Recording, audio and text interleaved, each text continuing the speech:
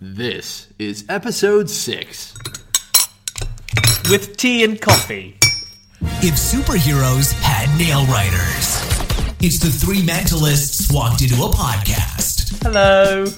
Hello. Hello. It's episode 6. What? 6? 6? Yeah, we're just going straight into this? Yeah. Oh, yeah, obviously. Okay, I thought we were going to pause to play the soundbite, but then I realized I do that. Yeah, that doesn't happen here. No, I understand. It happens in something we call post-production. Which you call post-production. We call it hoping Atlas does his job. No, you guys hate it when I edit you. Yeah. Like, literally, just there. What job? What word could that have been? No one will ever know. It's been a really... We've been trying really hard to get together to record episode 6 and make it happen in November, but it just seemed that we're all so busy because we're all out there doing this stuff that we just couldn't get to go together. So here we are. That's Ked's excuse. It also sounds very pompous and big-headed. No, I'm sorry about that, but it's just we're just busy, not necessarily doing gigs, but like having a life and No, traveling. I was doing gigs. I don't know what you were up to. I was definitely having a life. Mr. Jet Set, Vegas boy. Yeah, you went down to my mansion, It's didn't a you? mystery school. Yeah, I went to Jeff McBride's mystery school, and I went to. We can't leave that. We can't. Can't leave it in. That was the best bit. That was hilarious. I'm okay with it. And I get a final call. No. Oh, sprinkle the woozle dust. So, yeah. I went to my mansion. Yes. Lovely. That's a nice sound. Sorry, it was the woozle dust got in my throat. Oh, it's very nice. So how a week was it? from now, when we're at a gig going, oh, I feel rough, we know exactly where it happened. It's all evidence right here. There you go. That's good. So yes, Mindvention was my first ever time in Vegas, and obviously that means also my first ever Mindvention, which was really enjoyable. It was really good to meet some people who you've heard of, read their books, read their material, and you get to see them actually doing their stuff, or even just meet them in real life. So one of the highlights for me was meeting Ken Webber of Maximum Entertainment, probably the nicest guy I've ever met. Yeah, he's lovely, isn't he? He's a really, really lovely bloke. Yeah, lovely guy. So who else was on? Who was lecturing? Who was performing? So we had Ossie Wind was an absolute highlight for me. Max Maven was the guest of honour, and You said he was really nice in real life. He's which was honestly a real good thing to hear, because I've always thought that he'd be a fascinating person. Yeah, he is really nice, and when he's not being the whole Max character, when he's Yeah, on no, stage, I heard he's performed on in character, and then but just sitting around having a coffee and stuff. Absolutely, just great guy, really sharing, really giving, and all that sort of stuff. So that was nice. Yeah? Yeah. Did you have breakfast with him? I did have breakfast with Max. I Maven. heard you did. Yeah, me it was too. fun. It was fun. So that was good. Harvey Berg was on. Harvey Berg was on. Lee Earl was there, and he was. I love Lee Earl. Oh Lee my God, Earl is Syzygy changed my amazing. life. Like Yeah. Syzygy and mine. And Mental mine's- New Direction. Lee Earl, I genuinely feel like without Lee Earl, there would have been no Darren Brown. I see Darren's fingerprints, or Lee's fingerprints, all over Darren's work. And then without Darren, obviously, there would have been a lot less It's mentalists because, out there, yeah. and what I didn't realise is, from talking to Lee, I talked to him about some of the routines that I've been inspired by from Syzygy. I said, oh, do you remember that routine? I can't remember who created it. It was this, that, and the other. What I didn't realise is how much of the material in Syzygy actually was created by Lee Earl, but it was inspired by an initial crux of an idea from somebody Got else. sent in from it. Right, Yes. so people generally weren't submitting full ideas. Those routines you read in Syzygy weren't the way they were submitted. They were like, I've got this cool idea, and then they weren't really a routine, they weren't really publishable. And Lee transformed them and made them what they are. So I know he was a Phenomenal. massive editor of Syzygy. I mean, like with Jay Christopher and some other effects that got done, there was a lot of editing that happened. So it's- phenomenal. Yeah, so it was really good to get to meet him. And who else was? I'm trying to think who else on it. Ossie Wind was phenomenal. I worked with a really interesting two-person telepathy act called Tommy Ten and Amelie, who I think they won FISM this year for Mentalism, which is the first time in a few years that that's happened. And they were really, really interesting. Great act, and they're currently performing with the Illusionists. Is it 1905? Oh, that, or whatever it's called? the old school The one. old school Yeah. one where it's all like old-fashioned Victorian, Victorian yeah, or whatever it is, yeah. So they were really lovely people. Had breakfast with them just to discuss what they were going to do in their act because I was sort of introducing them and stuff. How many breakfasts did you eat? I just every day I like a proper American. I had pancakes and all kinds. They're good, aren't they? Actually, in the Palace Station Hotel they sucked, but everywhere else they were really nice. Yes. Yeah. Well, I appreciate that impromptu review of the Palace Station Hotel. It was one of the worst places. To be I've ever fair, it is a dive. It's isn't horrendous. it? It's awful. But do you know what it is? I think it's one of those events where definitely the Palace Station Hotel's not being so good. It doesn't affect the event at all, actually, because their facilities for hosting such an event as Mindvention are very, very good. It's right out the way. If you've not been to Mindvention, we really should be supporting that. It's one of the sort of pioneering events of our craft, without a doubt, whether you like the presenters who are going to be there or not. So it was really an honour to be as part of that lineup. I think conventions like this are very interesting to attend, just because of the people that you get to meet more so than anything. When I went to Michael Murray's Two Minds, and I've gone to both of them, and I thought they were both quite good, but I got to meet Mark Paul, who was just the best guy. Fascinating, and actually, one of the things I wanted to talk about, I'm going to veer into the conversation please, go right in. But we were talking about some of the coolest things that we run into in the last little while, and Mark Paul's Penguin lecture was, bar none, the best lecture I've seen, and the reason for I've watched a bunch of lectures in the last few years, and I've never really looked at something and said, I need to do that in my show. I'm going to take this and do this. Right. Mark's material, there were 2 bits that were absolutely, first of all, they fooled me. Yeah, I felt like I knew where something was going or what was happening, and I was completely floored and I was completely lost. I think for me, it is the best Penguin lecture I've seen. Bar none. Without exception. Yeah. His envelope routine in there was incredible. Holy moly! And I'm really cheesed off because I had a gig in Nottinghamshire, so I went up to Two Minds, which is like a 3-day event. Was it 2-day or 3-day? 2-day. 2-day event. Went up to Two Minds. Met Mark briefly. That was a pre-drinks thing. Yeah, Michael Murray organised it, so there was drinks on the Friday. I think I was there 3 days, which is why I think it was a 3. But it was a 2-day event.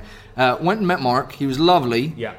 Thought I was going to see him the next day, but I had a gig that night, so I drove back down to Nottinghamshire. Yeah, and when I came back, I'd missed his lecture. You went to a gig. Yeah, I'd missed his lecture, and he was gone, so I didn't get to talk to him more. We've emailed since, and he's been really great and lovely. But you were telling me today that he's taken the envelope thing, and he's got another step on it, and then afterwards, and you said it fooled you again. It fooled me again. So even now I have to know. But what's even better now is afterwards it was Mark and Peter Clifford and I just standing around in a corner after Mark's lecture. I think I was helping Mark sell his lecture notes or whatever I was doing, just probably hanging out. And Peter Clifford came up with one tiny nuance of switching 2 things around in the routine. You were about to invent a word there. One tiny nuance. One tiny nuance. Which switched 2 elements of that routine around and made it even more ridiculously impossible. So, see, I need to talk to Mark about it again. You do, yeah. Because I saw it and I was just instantly. It's beautiful. And which is the other routine you really liked? You liked his. His take on Enemann's AAA phone test. Phone test, yes. And I genuinely, I could have sworn. Right. I don't want to give anything away, but I could have sworn that nothing. Do you know what I mean? The usual compromise that's usually made was not made, right? Yeah, exactly. And then that it didn't happen. And when he opened up the thing and showed it that was the right one, I was lost. He flew Atlas Brookings twice. Yeah, he was. So that's the best thing you've seen since we last met. Yeah. Without by exception. By a country mile. What about you, Luke? What's the best thing you've experienced or seen, mentalism-wise? Well, you were talking of conventions and things like that. The Tabula Mentis was on as well whilst you was away. Okay, tell me about it. But that was an interesting one. I tend to go down to quite a few of those. I've never been yet, and I keep meaning to go down. I keep saying, well, I'll come and do something. Or you should get yourself down. It's a really nice venue down there. It's very intimate, very personal, and there's a good range of people. I mean, this time we had on Ian Harvey Stone, who did an absolutely fantastic lecture on theatre, staging. He's very nice. Did he do like voice work? Yeah, lots of voice work. It was great. That was probably the highlight of the convention. It was really unusual. I didn't want to sit through a whole list of methods and new tricks. Yeah. It was just good, well-grounded, thought-out, material that ideas that you can go and apply to your own sort of work. It's fantastic. Who else did we have on? We had Luca. He was back with his. What Luca's like, isn't it? Luca Volpe. He did his lecture. Luke Jamay, he did a lecture as well. And always stellar, isn't he? He's like a beast. Yeah. I think Luke's lectures are very much like his performances. They're just as precision tuned as his shows. And who else was on? I'm trying to think now. There was Luke, Chris Rawlins was on, and there's another guy as well. I can't for the life of me think who it was. And I remember sat for quite a while. No, it'll come back to me. Okay, all right. Seriously, I'm like, who else? I'm having a brain dead moment. Okay, apologies to that person. I'm sure you're wonderful. So yeah, I must get myself down to that event. I'm sitting here thinking while you guys are talking, what's the best thing I've read or seen or experienced since we last spoke? I really can't think of anything that I've really been seeing. I've been just out there lecturing. I'm really pleased with the response that some of my material has been getting from doing lectures. You know what it's like when you do a lecture. It's a really important thing, I think, for us to do, is to lecture the material that we're doing, because it really allows you to examine your material in such minute detail, rather than going on and just thinking about the performance, but also thinking, hang on, wouldn't that method be different and better for that, and couldn't you add this and that and the other? I think there's another reason to do it, and that is that people get to see something that's inanimate in a book come to life. And it almost inspires them at times to look at something and say, actually, I should be doing this. I really liked this. Right. Do you know what I mean? Yeah. So, I got that a lot from my routine E1, the one with all the letters. Yeah. That people talk. A lot of people, at least one person after each lecture I've done, said to me, "I've already read your book. I kind of dismissed that routine. I didn't really get it, and now I've seen it. I'm going to go and get the stuff printed and get it ready to go." Because that's exactly right. That's what happens is in print format, someone visualizes something in their own mind. It's like reading a book. You create it. It is reading a book. It's not like it. I was going to compare reading a book versus seeing a movie. Okay. Do you know what I mean? But you carry on with your fancy analogy. I'm done with my fancy analogy. A lot of the time, though, you visualize something, and it's not quite what happens, isn't it? It's not the real deal. It's not the actual performance. So when they see someone who's talented, whose material fits them, right, and who because they created it, exactly. I mean, I actually visualized E1 as being quite good, and then when I saw you on your lecture do it, I just turned it off. Fisting him. And one of the best things I have seen for a while is I got to pick up at my invention to pick up a copy of Epiphanies by Colin MacLeod, and that's actually got some really good stuff on it. Now it's quite advanced. Some of it's quite dense in terms of there's a lot going on with it. It's not simplistic stuff that Colin's coming up with now. So if you want something that's a bit more advanced, a lot more stuff sort of going on under the radar. Under the hood? Under the hood, maybe, yeah. Then I think that's worth checking out. I really enjoyed Epiphanies. That was good. I'm equidistant. He's equidistant. You used the word equidistant quite a lot there, didn't you? 3 times. 3 times. Are you record? You just wanted to record. You're like, let's hear how a put down sounds. On the microphone. Put down. I wish you could do that with pies. Put it down. Dude, I'll tell you what. This is no word of a lie. I moved into an area, didn't know anyone, and I got invited. So Atlas is still speaking. What do you think, Luch? I like pies. You like pies? I like pie. I was just going to tell you how I won a pie eating contest. You did? Yeah, genuinely. There were like 30 guys that had talked a bunch of smack for ages, and I won a pie eating contest. But did they just see you come in and just all give up? They give up. Look at it. No. What happened? Genuinely, what happened? was I got there, got to this table. It was a French silk pie, which is like chocolatey mousse pie with whipped cream. French silk. French silk. Yeah, because apparently you eat French silk. Yeah. And it was in a pie tin. And I sat down at the table, and I could see people that, they started and they went go. And I sort of watched people for a minute to see what their strategy was. And the problem was they could all eat the pie out of the center, but they could never get to the crusts. So after a second, I thought, all right, I need to flip this pie over and dump the crust out. And then I can just eat it off the tablecloth.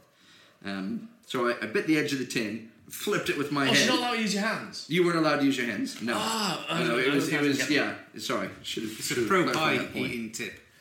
Yeah, that's how you eat the pie. Is the best is with just mouth and tongue and no hands, nothing. That's what she said. But well then. So what I did was I bit the edge of the tin and flipped it over, but the pie was so heavy that the whole pie just dropped, and the whipped cream acted as glue. So I couldn't get the pie now off the table. The tin is still everything that just flipped the pie over. So I was like, right, I've got to get rid of this tin somehow. And I thought... He ate the tin. He ate the tin. I thought about it for a second, and I just went... and headbutted this pie, smack dab in the middle of the tin, so the tin buckled, right? And then I could grab the tin and go... and throw it to the side with my teeth. And then I started chowing everything down. And everyone else, their progress was amazing up until that moment. And then they realized, I can't get this out. And then they looked at me and saw that I was absolutely... I killed them in 40 seconds. I had won this pie eating contest. They had talked so much smack. There had been bets for weeks, and I was new to the area, and I just slaughtered everyone. So it was actually kind of the worst introduction you can get. Because we were like, oh, you're that fat bastard who won the pie contest. Quiet time.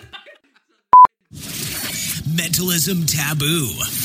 It's back. It's Mentalism Taboo, one of our personal favourite. Yeehaw! One of our personal favourite highlights of our podcast. See, why don't you open the podcast with a yeehaw? I'm okay with the yeehaw. Well, you would be. It's the woot that's not acceptable. All right, moving on. So this time, I've written down 10 different mentalism gimmicks or tricks or people or books or routines, mentalism-related things. I've handed them over on individual cards to Atlas. He's going to describe them to Luch, and every time, and all he has to do is describe them to Luch without using the name of the creator or the product itself.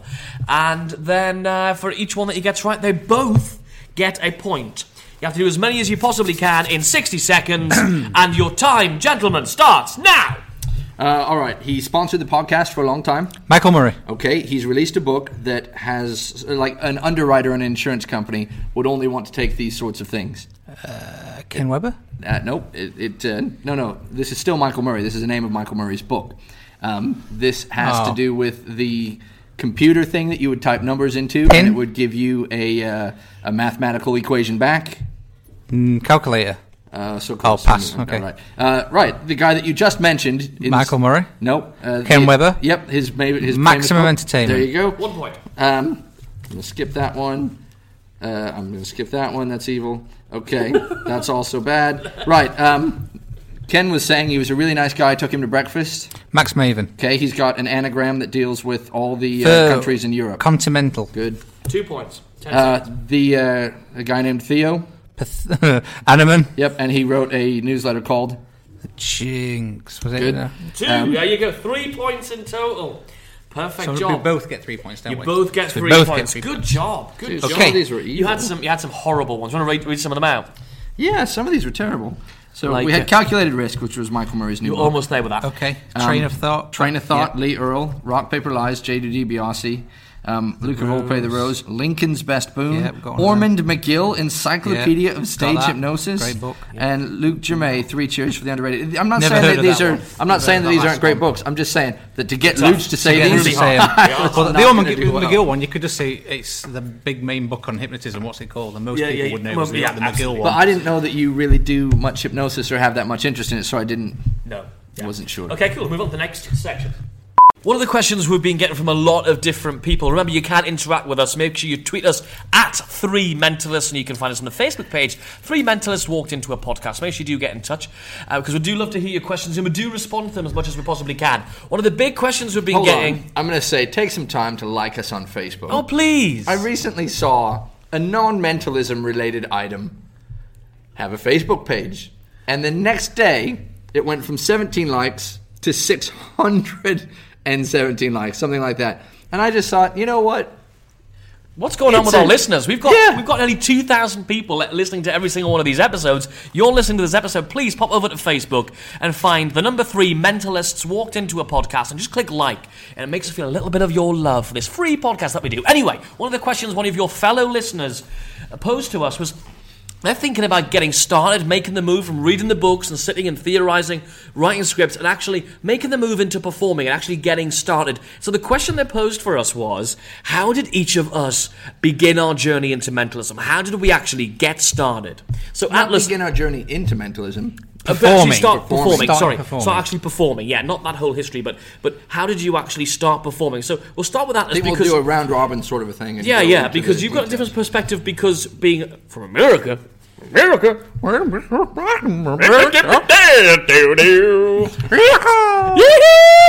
Chester's dead. Go free my family. Right, here we go. So, thanks, by the way, for that ringing endorsement of America. I'm going to... so the question is, how did we start? I had been into mentalism for years, reading books, really started reading Larry Becker and Lee Earl, and got a lot of fun. I mean, I started with 13 Steps, like everyone else does, and then moved to Becker and Earl from there. And I just really felt impressed with the importance of entertaining. There's a portion in what Larry Becker says. I think he's got his teddy bear. Building bears. Yeah. Yeah. And he says, I hate that with a bank night routine, you're the jerk. Yes. Do you know what I mean? It's not entertaining. It's not good. And he really created an audience-centric approach, which I thought was really important. Yeah. And Lee Earl was similar along those paths. Then I moved to, once you kind of get a feel for mentalism, then you sort of sample a lot and decide what really fits you. And the things that really impressed me were Max Maven and Leo Boudreau had methods that were functionally invisible where they happen inside the mind. And I felt, that's me. And so then, I've sort of worked off from there. But Can I ask you questions about that? Were you interested in those things because they fooled you harder than maybe a prop-type mentalism piece were? Do you remember watching Maven? Because Maven was the first mentalist I saw, followed by David Berglas. And I remember seeing Maven do a TV piece where he had no props. He obviously wasn't a magician. He was doing something in his head where it was all verbal, and I thought, holy crap, this is a real ability. This is possibly real.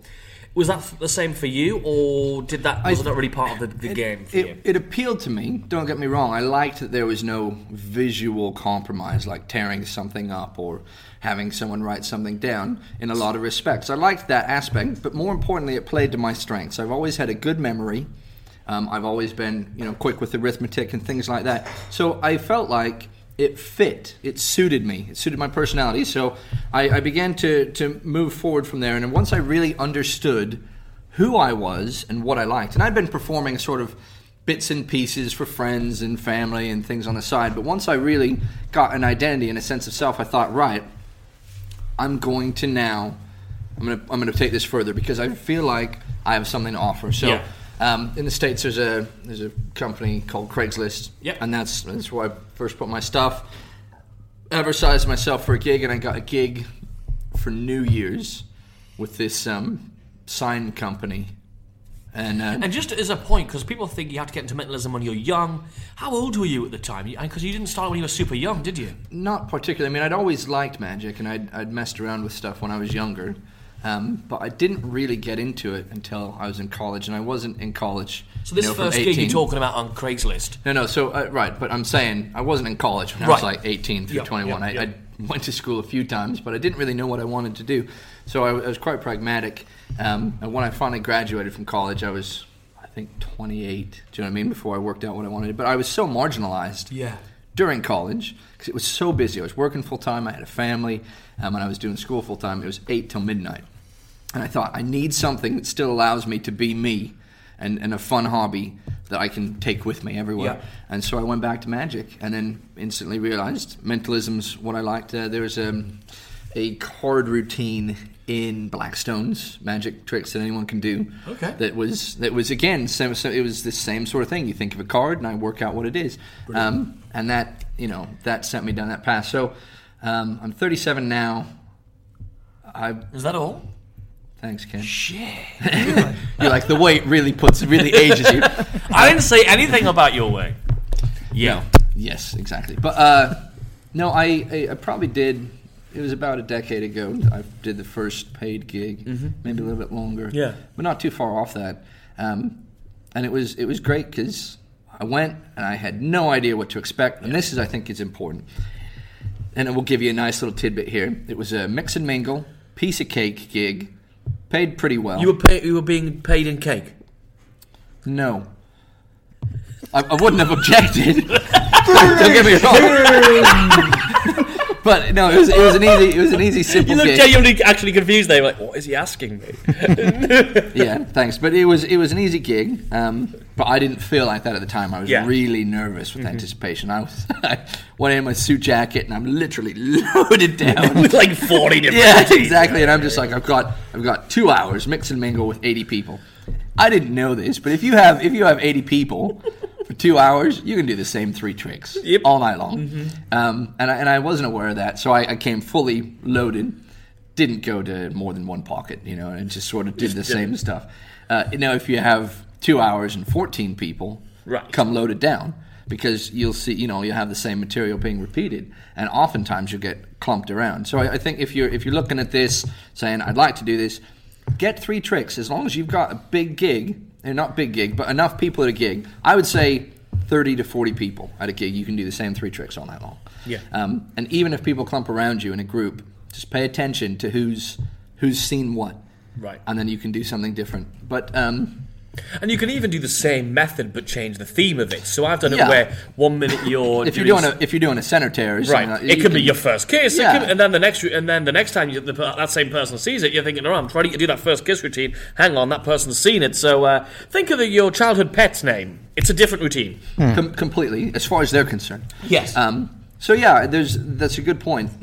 So just remember, the size of the crowd, it makes it really easy. So as long as you're really comfortable with 3 pieces that you're confident you can perform really well, don't be afraid to go out and do it. And so Craigslist was a great free avenue to start out with. So I got on Craigslist, posted that ad, kept it running, and I started getting more and more gigs. And of course, the other thing here was collecting quotes. Yeah. Do you know what I mean? Collecting quotes, collecting, essentially finding referrals, social proof, photographs, videos, anything that you can get, and start compiling all that information. So if you do want to do this full time, and what you find is that over time just works with you naturally. You end up... It's momentum, isn't it? It is. Like the more people who see you, the more people who get to talk about you, and it's that... And I did... don't be afraid to do charity gigs, Yeah. especially when you're starting out. Do them for free. The people that have money to give to charity are the same kind of people that are going to hire you, in my experience. I'm going to talk about that in a second, about my strategy on charity gigs. That's how I started out as well. So I'll definitely... and then, it just sort of builds from there.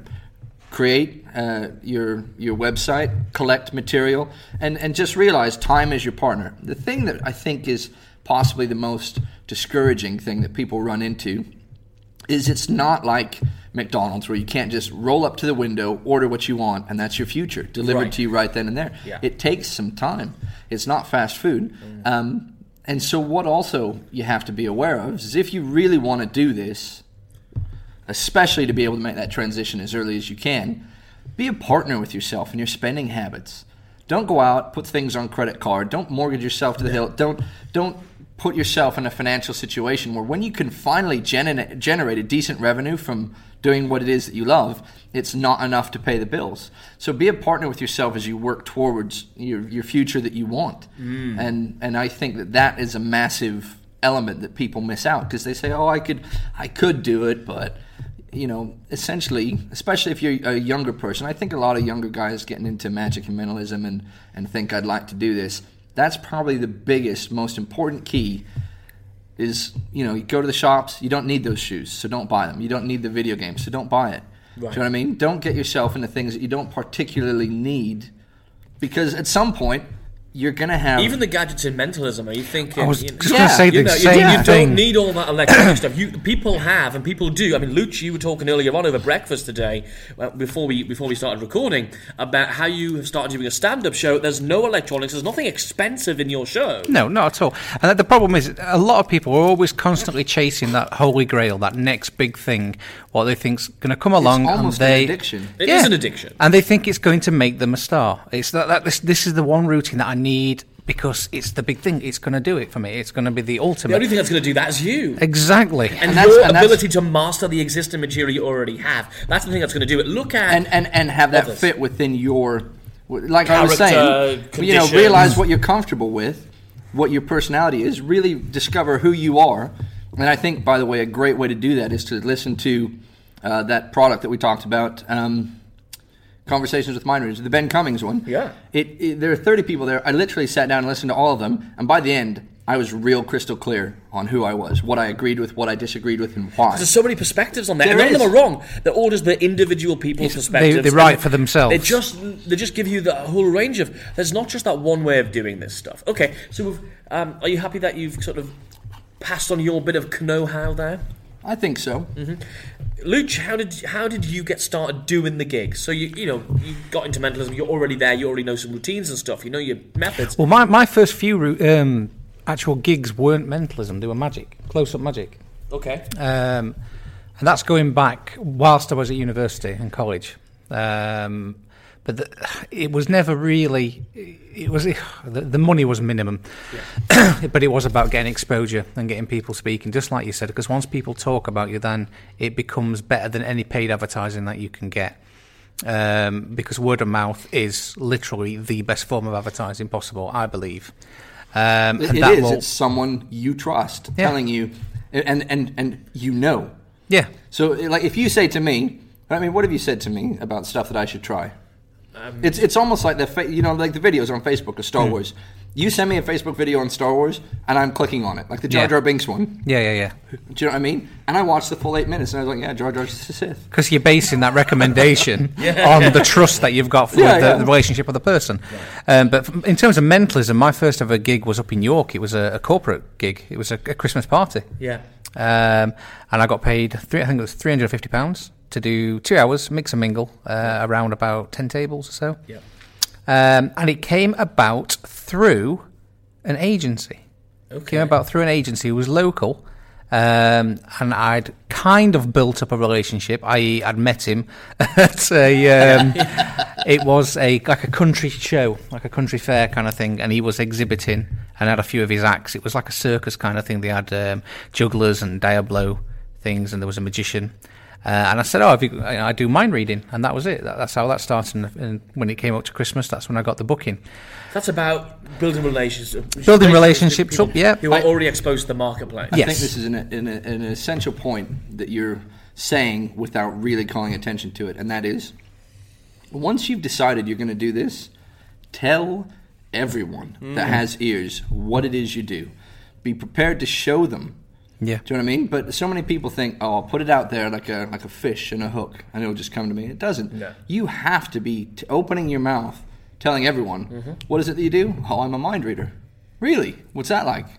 Oh, let me show you. Right. And then bang, they're in a position to really testify. So your initial thing, Luch, was from this person, this agent got you this inquiry, and then where did it go from there? So somebody gets that first gig. So they might be sitting at home right now or in the car, wherever you're listening to this, thinking, well, I've had my one gig, and now I'm not really sure how the rest of them. Well, then obviously there's certain things that I tend to do, and that is, one, at the end of the night, I will speak to the client to make sure that they are happy. Yes.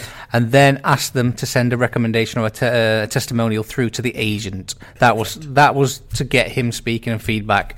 Also request photographs, and because you're starting to build a portfolio up of gigs that you've done, testimonials, photos, that kind of thing, and that starts to sort of create a snowball effect. And that's important, especially with the agents. Right. Yeah, with the agents it is. I mean, that's marketing material for them to use on your behalf. Right. Yeah, but also when you go out and you get a direct booking, then it's the same thing. You want to leave every gig with either a testimonial or some photos or some video or something to prove that you've done that gig, because you're creating a portfolio that then you can use for advertising, for your website, for anything that can help you promote yourself, your brand, and build your business.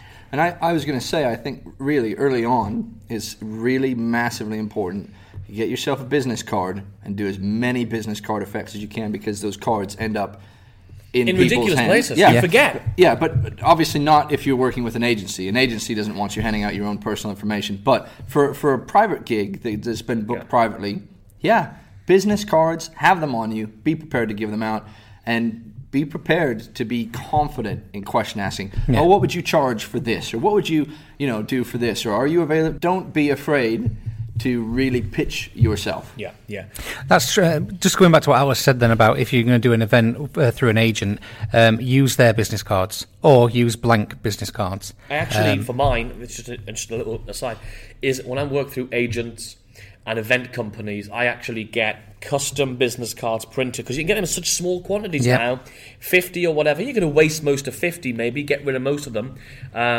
You're going to get through most of them, but just with the agent, represented by, the agent's name. And what you do is you mail the agent 2 copies of that, and it sets you apart from everybody else. Yeah. They go, oh my God, you've gone the extreme of getting bespoke, custom. You're building cards. My business with me, because it is their business. Yeah, it is their business, and they hate when people do where they get greedy and you kill the symbiotic relationship that gets formed. Which is ridiculous. Never ever cut an agent out of a relationship. Well, it's the same with the website as well. If you have an agent-friendly website with none of your promotional materials, phone numbers, contact details on, and then literally just have them sent to a specific page what says Luch is represented or Kennedy's represented, Atlas is represented by, and then have the name of the agent on there with a link back to their site.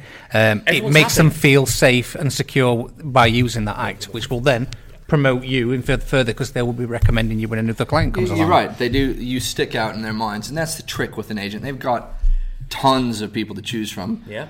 They will pay and attention most to of the them are ones much that are easier to building sell their- than a mind reader or a magician. Like somebody comes in and says, hey, we want an act. And they go, right, Band. we'll get you a comedian and a band. And people know what that is. Where if they say mind reader, they've got to sell you. You've got to make it so that it's in their interest to sell you because your fee's good, you're easy to work with, and you're going to look after them. Yeah. That's really important. Any other advice you want to give for people who are just starting out thinking, I want to make that? So you're talking about build relationships with people who can introduce you to clients. Yep, but also like what Alex says, tell as many people as you can. Yeah. Put yourself into the positions where you are advertising yourself just through word of mouth. Yeah, and I want to be clear. Sorry to interrupt. I just was going to clarify that.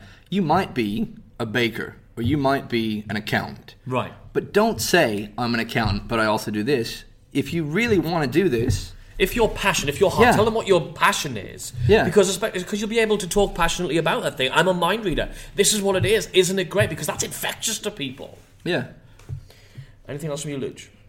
No, I think it's important that if you decide on where and who you want to perform for example, the wedding industry, let's say, because that's one of the areas that I work in quite a lot, is to go to wedding venues. You know, speak to the wedding planners, speak to the organisers, tell them what you do, ask to leave promotional material, give them a demonstration, go for a coffee, have a meeting with them, you know, talk to the owners of the venues and how you can help them, because it's not about how you can help me become a mind reader and build my business. This is what I can actually do for you. To add value. Yeah, and what he's saying is really, really important here. And I'm going to say it again in a nutshell.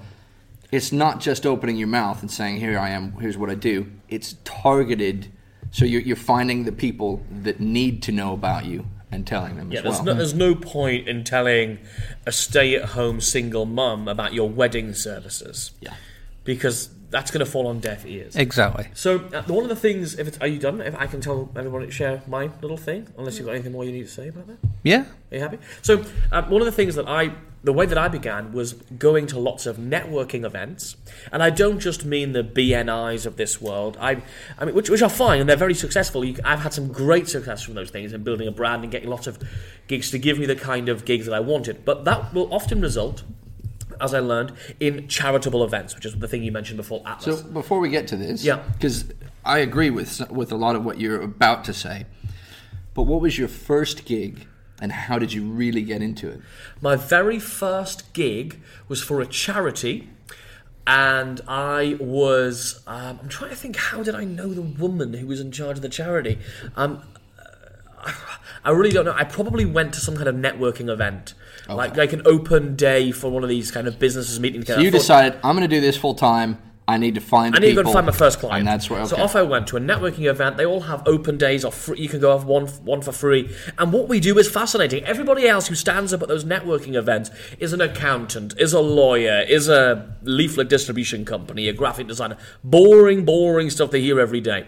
That people meet every day of their lives. Most people have not met a mentalist, a mind reader, or whatever the heck you call yourself. So when you stand up and either do a demonstration or are able to tell people in a fascinating, engaging way what you do, suddenly you're going to get fascination and you're going to get engagement. And what I found very quickly, in fact, the end of my very first one, there was a lady from a charity, a children's cancer charity, came to me and said, we are having this event, but we don't have any budget. We can tell from the way you speak that you're probably quite expensive, we just don't have any money. So this is a big lesson. And I always share this with people, my friends who ask me about how to get gigs. What you want to do, whenever you are going to do an event, in preparation for when you really launch yourself at what your fee wants to be. So say you want your fee to be, let's just pick a number, £1,000 for whatever it is you're doing, right? Anything less than £1,000, I don't see that as a gig. All right? I would not see anything less than your rate card fee as a gig. I would see that as a marketing or relationship building opportunity. That's all it is. Anything less, right? So what I'm going to do is I'm going to take a sheet of paper and make a list of people who I could perform for in order to get exposure in front of the right kinds of people who will be in attendance. And secondly, I'm going to get stage times to perfect my character, personality, materials, run it all in, test stuff out. But I'm only going to perform those things, and this is really important, that you only perform it for people who cannot afford your real fee. Because you do not want to bastardize your actual market. Yeah. So you don't want to go to Yahoo and say, hey, I'm just learning, so rather than £2,500 for my show, I'll do it for you for £200 because I'm just learning. Why? Because Yahoo can afford your £2,500 fee. So you want to go, and that does two things. One, it means you don't bastardize your product. But secondly, it does a really nice thing, and that is it allows audiences who otherwise would not be able to afford your kind of act to experience it. And you actually end up giving back. So you get something out of it, but you're also doing it from a place of giving back first. I think that's really, really great advice. The only things that I would add to this are twofold. One, if you're going to make a concession, it's any standard negotiation, attach a condition to a concession. If I'm going to do this for cheaper, I need X amount of photographs. Right. I need... So this is what I was meaning by seeing it as a marketing opportunity. Actually, you're going to get, if your fee's £1,000, for example, that's the number we're tossing around before, you still need, as a performer, to get £1,000 worth of value from it. Yes. So if you're going to perform, if they can only afford £200, they need to give you an exchange of £800 worth of something. Is that going to be publicity in the room? Is that going to be publicity on all the marketing material? On the flyers? Is it going to be on, how else, are they going to give you photographs afterwards? You know, photographs of you on a really nice look on stage are worth more, way more than £800. It's like what I was saying before. Collect your social proof. Everything should be social proof that you're. And at the beginning, if you were trying to tout your £2,500, £5,000, whatever your fee is, trying to get photographs of those, just so you can get photographs, you're going to get a higher level of resistance. Whereas if you go to a charity and say, hey, what would you be your budget for me to come along at your charity annual dinner? When you're going to have everybody in the room, I'll come perform. You know, what would be your budget? And if they say it's £200, $500, you might be surprised sometimes. I've done charity events where I get my full fee, and that's fine as well. Just different charities work in different ways. But when they come back to you with anything sub your full fee, you say, okay, well, my normal rate is whatever your rate is. How can I realize cash in terms of what you can pay me is only this amount? What is it we're able to negotiate here? Can I get some great photographs that I can use to publicise myself, which is one of the things you want to do early on, which is why these charity events, also things like Rotary groups and all these kind of things are which is another type of charity. Yeah, the Masons, things like that. But there's an important thing that I don't want to gloss over here, and then I'll get to the second point I was going to make. Just because they've agreed to give you photographs, this is now your payment. Do not leave it to someone else. Contact your photographer, insist on knowing who they are, insist on talking to them beforehand, and insist on going through your show with them so that they know the moments that you really want to capture. Right, at this moment, there will be this line, and then, bang, I want as many photos as I can of this reaction. And tell them where to be photographing, because for some of my routines, I want them to photograph me, because I'm doing something interesting, but most of the time, I want photographs of the audience. Mm-hmm. If you don't pre-brief your photographer, they're going to take photos of you all the time. Yeah, exactly, and that's the really important thing. You can go and believe that you've made this great deal and everything's going to be great, and then your photo comes back, and it's just garbage. The other big thing to think about with charity events is, do you choose them carefully? Because you could be the busiest guy or girl in the world only doing stuff for free or for cheap. And you want to make sure that the people you're performing in front of are predisposed, i.e. able to offer you paid gigs. So, for example, there's a charity that I still do gigs for now, because I, one, really believe and support the charity. I think it's wonderful. But secondly, I know the people that in that room give me gigs year after year after year because they're lawyers and construction people. They have the budgets to do that. I'm in front of their new people, because these industries have fast turnover of staff. I'm in front of their new buyers, their new people, every single year because I'm at this event, giving back. But again, getting to this second point, which I think is also important, you talk about going to these networking meetings. There's a right way to work these networking meetings. You don't just give out your card. Collect as many cards as possible. Save those email addresses. Comprise a list. And then periodically contact these people and remind them that you exist. And there's a right way and a wrong way of doing that. Make sure you're not doing any spamming. Please don't take all their details and then email them every day saying, hire me. You're going to quickly become... No, I send an email maybe once every 4 to 6 months. And it's during, roughly ahead of periods that I know it's about time for them to start looking for, an act for this or an act for that. Right, absolutely. So there's 3 very distinct strategies of how each of us got started. Hopefully, for everybody listening, you will personally be able to take at least one of those strategies, and maybe all 3 of them, combine the 3 of them, and you really are off to a really good start with getting out there, performing this stuff. Because remember, you're not a mentalist if nobody knows you're a mentalist. Unless you're performing it, mentalism is the kind of thing you can't rehearse. To a certain degree, you have to get out there and do it with people. Until you do that, you're not a mentalist yet, and we'd love to see more people doing that and doing it really well. And I think everyone's capable of doing it. This is one of the things that makes me sad is when I see so many people who would love to and who could potentially be talented to do this, but they never give themselves a shot. Absolutely, great. Back by popular demand, we've got the Mentalism game show. I'm going to ask some questions to Luch about Atlas. So his job is to work out what he believes Atlas will say as his answer. So, there are 3 questions this time in the interest of brevity. Question number 1, Atlas. About Atlas. Yeah.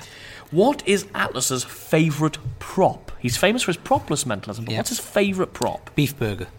Beef burger. You have to try and get a match, remember. What do you think he's going to say? Right. His favourite mentalism prop. You can still go with beef burger. Okay.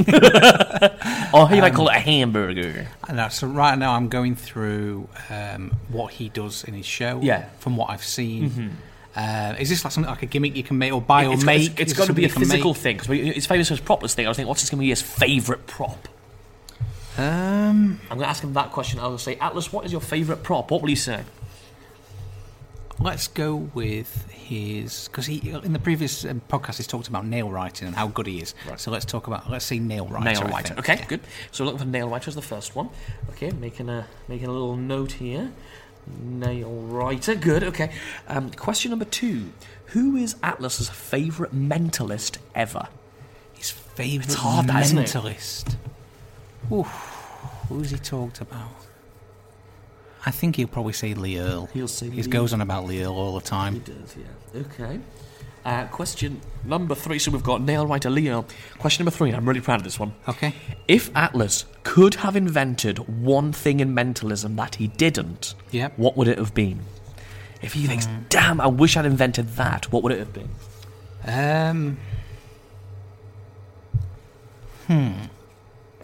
What's he really like? It's a tough one, isn't it? You think of all the things. Very tough. I'm thinking like, a peak or the centre or something like that. Yeah. But he loves his El Numero, doesn't he? He always starts with that. So I'm going to say El Numero. Okay, El Numero. So we've got the nail writer Lee Earl and El Numero. Let's invite Atlas back in. Find out if your answers match his. Okay. Okay, Atlas is back in the room. I asked 3 questions to Luch, and remember, he's tried to guess what he thinks you will say. So it's not necessarily the truth, but what you think Luch would say. The first question I asked Luch was, you're famous for your propless mentalism, but what is Atlas's favourite prop? That you own.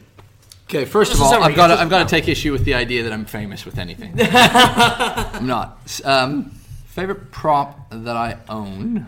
The question I asked him was, what is Atlas's favourite prop? I didn't say when I owned. Like you were. Okay. So favorite prop. I went with the fact of what he owned. Okay. No more input from you, Luch. Thank you. I'm sorry.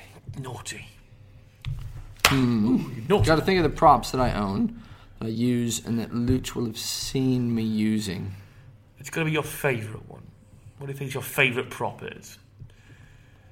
This silence is really good. Right. No, I know. Sorry.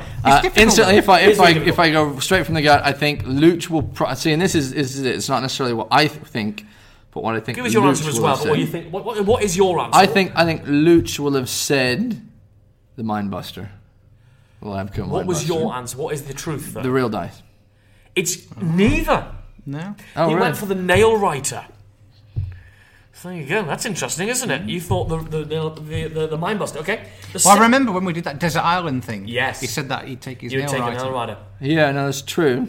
But that was mostly so I could practice and get better with it. And I do use nail writing in routines. Right. But the second question I asked Luch about you is, I said, who is Atlas's favourite mentalist ever?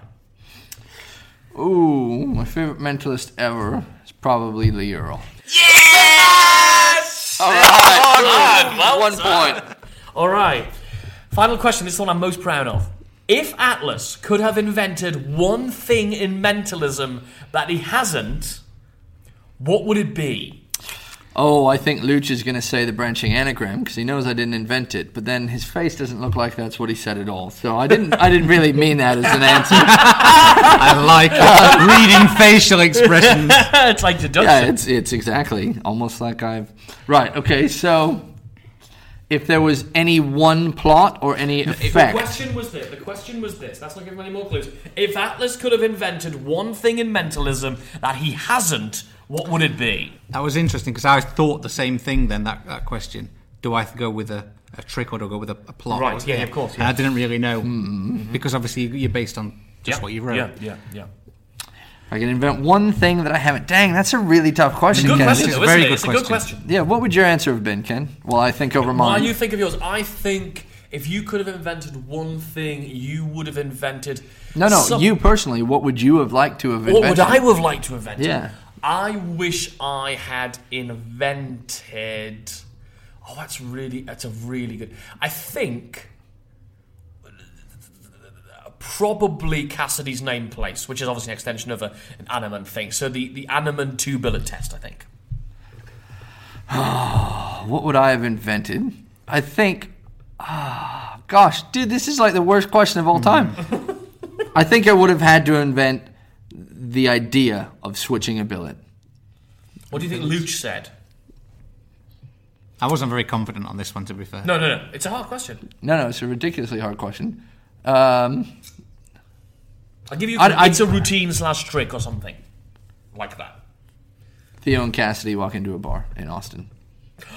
I would have liked to invent that. No, honestly, that's my final answer. I would have liked to invent that. It handles the reason you do the thing that you do that I've always had an issue with. The whole thing is perfection. Bless you. And it makes me sad to say it because you're such a tool to me.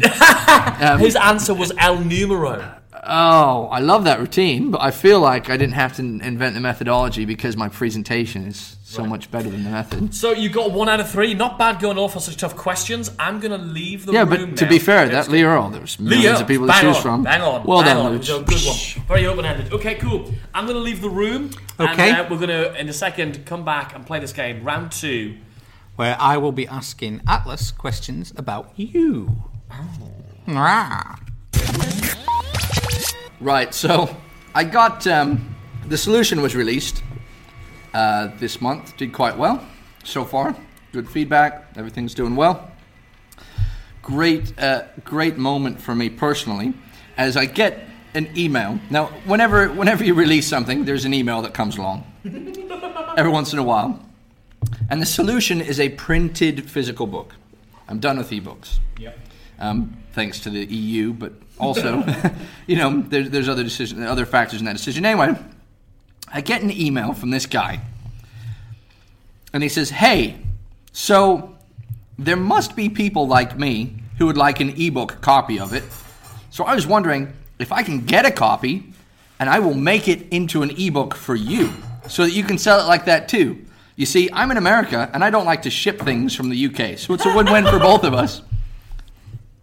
So that made me laugh because, first of all, his understanding of the process of taking a book. I love that he thinks that I've written the book or set the typeface myself as I wrote the book. And there are images and pictures. Clearly the book is in a PDF format already. Do you know what I mean? So I love this. And I got this, and essentially he's just angling for a free copy of the book. Yeah. And then it is being shipped from the US, so, and I've made that clear, so it's sort of a pointless exchange here. But normally I just ignore something like this, but today I was feeling a little bit feisty. Did he say it was part of his high school project to do some scanning and converting? Well, I was hoping he would explain scanning tech to me. So here's what I said. I said, "Hi there, that's an interesting idea. Where are you located specifically? And how would you get the book from paper into ebook? I'm not sure how that would work. I liked the pictures in the book too. How would you put those in?" So, I'm sort of expecting him to explain scanner technology to me. He comes back to me and says, "I'm in California, USA, and this is the best part. This is what took me completely by surprise. I'm a graphic designer. So I'd be able to design each one and put it in. I would actually type each in Word as it is in the book. And I type 105 words per minute. So it would be 105? 105. So it wouldn't be as hard as it looks. So here's a graphic designer that doesn't understand PDF layout and graphic design for books. And he's offering a lot of work to trade this thing. So I say to him, and at this point, he's clearly not understood my the sarcasm. Yeah, I'm just having a bit of fun and just having a laugh. So I've got to pull the ripcord on this exchange. So I say, hi there. I've had a similar offer from someone who can type 140 words per minute. and can also transfer the pictures directly from the book somehow. I think I'm going to work with them instead. Thanks for the offer, though. And I sign. And then I get an email. Yeah, I get an email back from him, and he goes, "All right, but I'm here if you need a backup." So it just made me laugh. I just thought, have you? Is that the first interaction you've had with this guy? Yeah, I've heard of him. Like out of the blue. I don't know how I came across this guy. It's amazing. So we'd like to say thank you to Peter Nardi for his emails. Mentalism Taboo.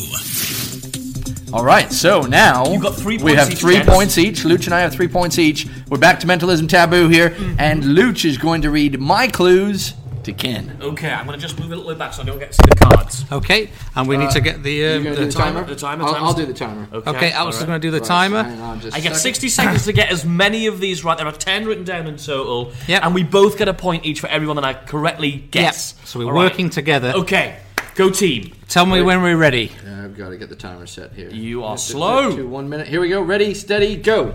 Okay, so the guy works with a lot of binary stuff, what you like. Leo Boudreau. Yeah, and it's one of the routines that we talked about in the podcast last month. I don't know the name of routines. The green thing. No, I'm going to move on from that Cymatrica? one.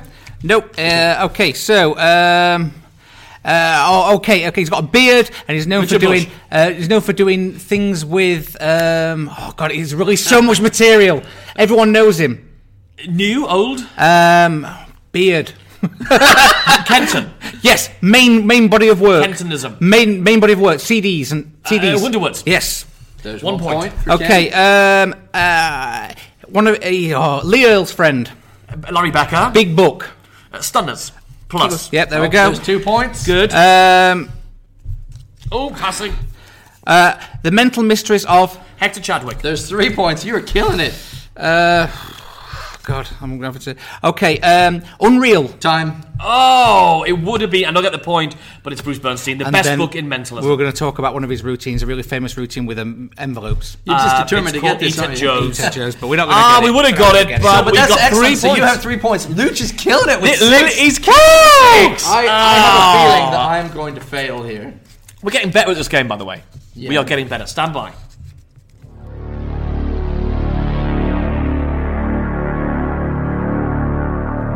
So another question that we recently had from one of our listeners was something along the lines of, I don't have the actual question here, but it was, which of each person's routines would we each be most likely to use? Which I thought would make a good, Really interesting conversation. Yeah, so Atlas, which of Lucha's routines do you think you'd be most likely to use?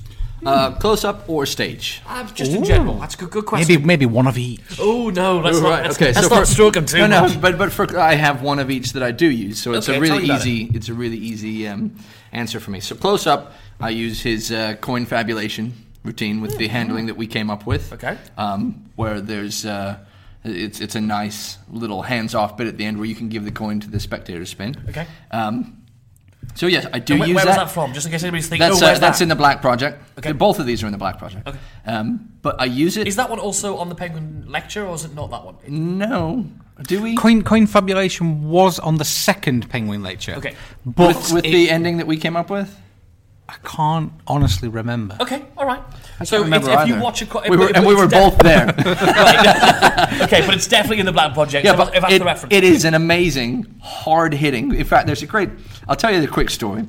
I went to one of these networking things. There was a magician there, which really was a bit disappointing. But this magician starts talking to me. I think And you told me this. This is great. It's a great story. He's great. He starts talking to me, and he has never met me before, doesn't know who I am, I don't know who he is fine. And when he says, no, I don't like mentalism, it's essentially magic with a different spin on it. And I thought to myself, okay, well, there's some truth in that. And he does a bunch of really technically competent card sleights. Well, I don't like card magic because essentially it's like coin magic but with cards. By that logic. Yeah. I didn't mind. Do you know what I mean? I didn't mind. He does his stuff and he was very technically competent. He was very, very funny. Nice guy, right? So I didn't have a problem.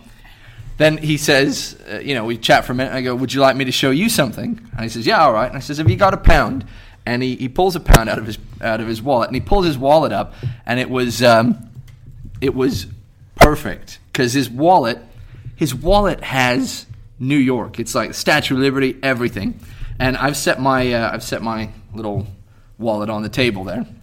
Okay. Anyway, we go through the coin spin thing. He ends up thinking New York City, visits the and it was the first. I said to him, name some big cities around the world. And he goes, New York. And obviously New York was already on the wallet. And I says, okay, so imagine that we take a trip there. So It's on his wallet. Yeah. So I don't even go past that. I say, okay, so imagine we take a trip to New York City. Name a few of the places you'd like to see. He goes, Ground Zero, which I think is kind of... a bit creepy. Yeah, anyway.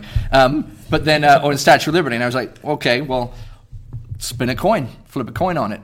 So we do the coin spin thing. Heads is Ground Zero, tails is Statue of Liberty. Lands, of course, tails, Statue of Liberty. And then we go through the nice little ending that we've come up with for this. And I say to him, right, okay, my wallet's been on the table this entire time. Open it up. There's a single postcard in there. Just unfold that. And he opens it up and sees the prediction. And it's perfect. And he stops and looks at it for a minute and he goes, how did you do that? I says, oh, it's just mentalism. It's just magic with a different slant on it. So I love that moment. And he texted me for days afterwards, being like, no, seriously, how'd you do that? I think that deserves a finish him. Fisting him! Yes! So, it's a strong piece of mentalism. So I do use that, and the impromptu nature of it fits perfectly in my set. Love it. And then for stage... I do Luch's, what do we end up calling this? The Score? The Score. Which is his version of the Bank Night.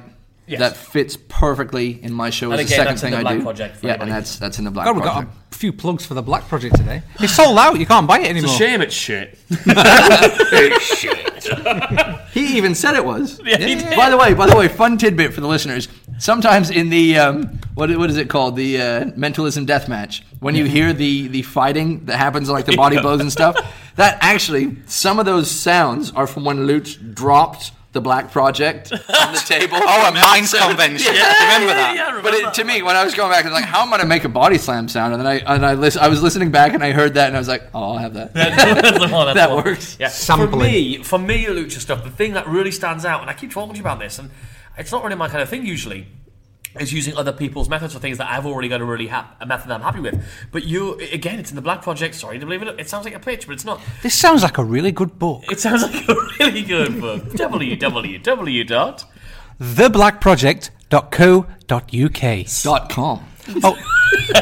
And if you want a free copy of my DVD, Your Thoughts Are Mine, just buy it straight from alakazam.co.uk. Because Peter Nardi's selling it as well. This turned into a legitimate advertisement, didn't it? Anyway, I really like the headline prediction that you did. Oh, the article. The article thing. Yeah. Oh, it was so good. I would genuinely do that. I would absolutely do that. If it wasn't that one, if I wasn't going to use your version, Jim Steinmeier has a really good... Yeah, we're not talking about Jim. We're talking about Luch. All right, Luch. So that would be that's what I would use. Jim's book is great, though. Oh my goodness, it's so good. It's so good. All right, so that's what we'd do of Luch's. Like, if Luch was a cartoon right now, he'd have, like, this little angry cloud above his head. What I'm saying is, I really like Luch, but Jim Steinmeier's better. Well, to be fair, let's move on. Stroke my glass. Okay. All right, let's talk about me. We'll do Kennedy. Okay. Right, so Kennedy's material, what would I use? There's not a lot of close-up stuff, so yours, I have to say, okay, I understand and appreciate that you're exploring the arena of close-up, but your Theo and Cassidy walk into a bar in Austin. There's a lot of great stuff in Baron, but again, to me, and I've said this before, the value of Baron was presentational philosophy. Okay. But the best part of Baron for me, the thing that I could see myself genuinely performing. Actually, there's two of them. Oh. The one was the thing, but the one that I was originally thinking of was Theo and Cassidy walk into a bar in Austin. Which thing? The thing with, I don't want to give away the methodology, but with the picture and then the check. Oh yeah, and the yes. But okay. Yeah, sorry. That's all right. Dang, I'm giving away, man. Right, okay. Yeah, so the two envelope back night jumbo stage, the photograph and the check. Yeah, the photograph and the check. It's got a name. It's called Afraid of Dogs. Right. Yes. And then we go back to the my faux pas, which will be. Don't worry, I'll edit it out so no one will have any idea. But actually, it's more curious now. Like, what is he talking about? Right. That's fine. I'll leave it in. Saves me the editing. Yeah. Okay. So that's the two things you kind of like. Luch, you haven't seen any of my stuff at all, have you? Nothing. Absolutely diddly squat. No, you've seen my Penguin lecture, I think. Yeah, no, to be fair, I use occasionally... I thought you were going to say, to be fair, hated that too. I occasionally use some of your ideas in Whisper. Ooh, good. Shit. And what else? If I had to, I mean, we're talking like... If a gun was to my head and my family was going to die if I didn't... If I turned up to a show and, like, you know, I'd been in a car crash and my whole props had been scattered along the road and they were, you know, irrecoverable and I couldn't do anything. You'd still struggle, wouldn't you? Potentially. No, I'm messing. I like E1. Oh, thank you. Yeah, I do like E1. So much so that I did tell you about a little rubber stamp that I made. You remember me telling you about it? Yeah. I don't... It's good. That's all I'm saying. Cool. All right. So that's the material of mine you would do. Whisper and E1. I like your material's yours though, but it's like when I watch you, it's like you can get away with it because of your character, like Mr. Golden Balls. Yeah. Yeah, I couldn't get away with that. No, most people can't. I'd be like Mr. Grumpy Balls. No, you have to be a certain kind of character. Yeah, and I think you come alive on stage with that kind of stuff. Yeah, but to be fair, like even with the score, the methodology is yours, the presentation is completely different. Yeah, so definitely. you take things and you do switch how you perform it. Yeah, totally. That's what we should all be doing. All right, thank you guys. Let's move on to Atlas. So he's only released Train Tracking, hasn't he? So I knew this moment was coming, and it's no less devastating for me personally. What would I do with Atlas? What would you do with Atlas? Is that what you said? Yeah. Tell the truth. You were talking earlier about. I'm literally beginning to learn train tracking. So, which was astonishing to me. I feel like there's a punchline that I keep waiting for, but then you're like, no, I'm learning it. Yeah. I am learning it. I am learning it. I began to learn it. I genuinely, I got the first track, and I'd so close to getting the second track, both of them, and then when I started to learn the third, I struggled and gave up. Okay. But I would like to. Yeah, you were train tracking in the cars. And I was doing the first two sections, weren't I? And then sometimes I could get the word from it. Sometimes. Yeah.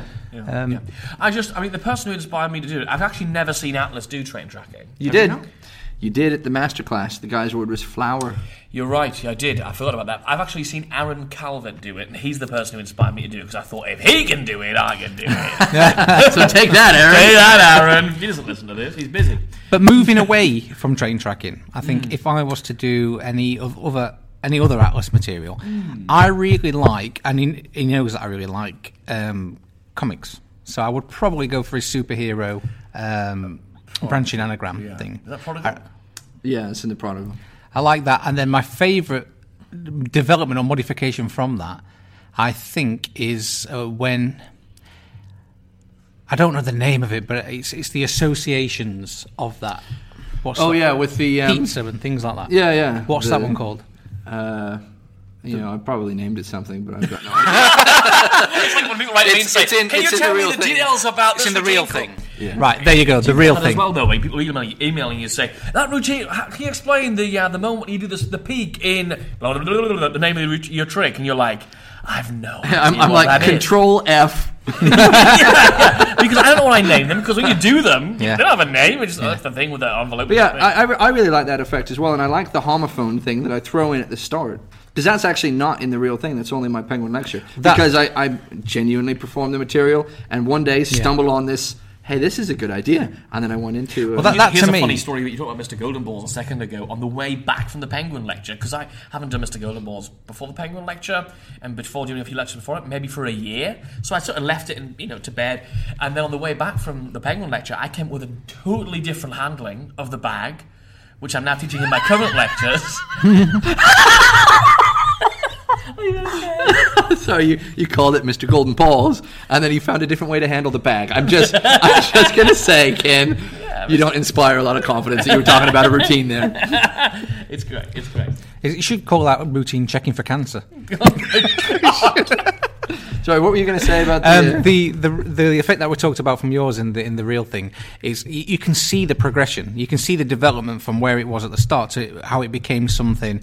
What I wish more people would look into that, because I think the development of it is taking your work on branching anagrams and taking it into a whole different direction. And I know that you've got the train tracking, but I think for me that is one of my favourite things that you've got.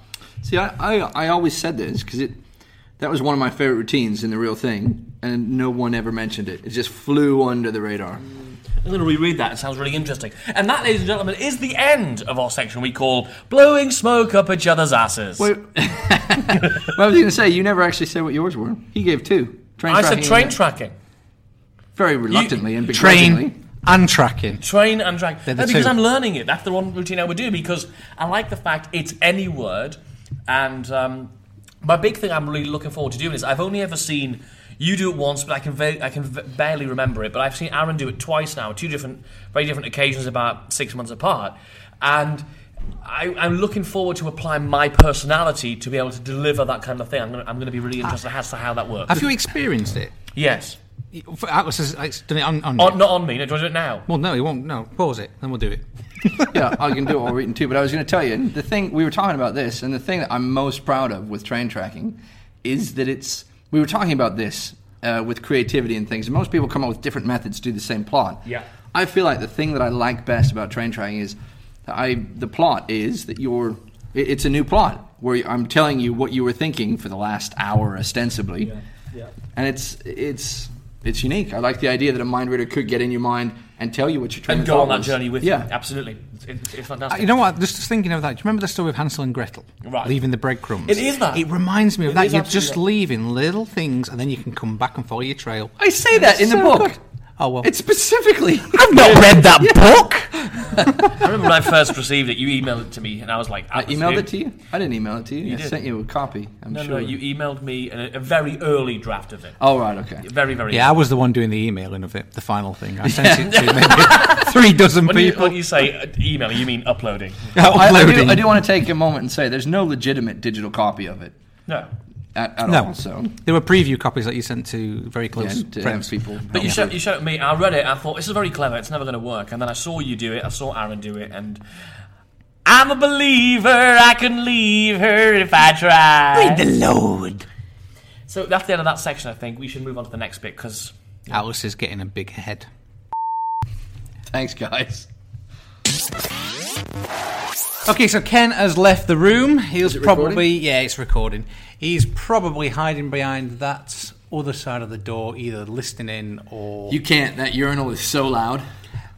He's hiding in the bathroom. He likes to do things. Which I get the sense that it's not the first time. No, I think so.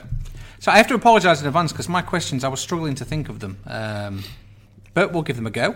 And I've got 3 questions, Atlas, and they're all for Ken. So, question number 1. What's Ken's favourite routine that he himself created? Oh, I think he said Theo and Cassidy walk into a barn. No! Sorry, it's the one that he hasn't... Okay, so it depends on if Ken wants you to know about this, but it's either going to be Theo and Cassidy walk into a bar in Austin from Baron, or it's going to be the one where he's got that special reveal and it's the dream thing. Okay, so obviously we can only take one of those answers, but even though you've mentioned both, so which one are you going to go with? I think he's going to go with the secret one. That's it. I know for a fact that's his favourite. He's told me. Okie dokie then. So that's that one. And I'll just make a note of that one. We'll say secret routine. Okay. Now I've got it locked away. I know my answers. Here we go. Okay. Next question. Second question.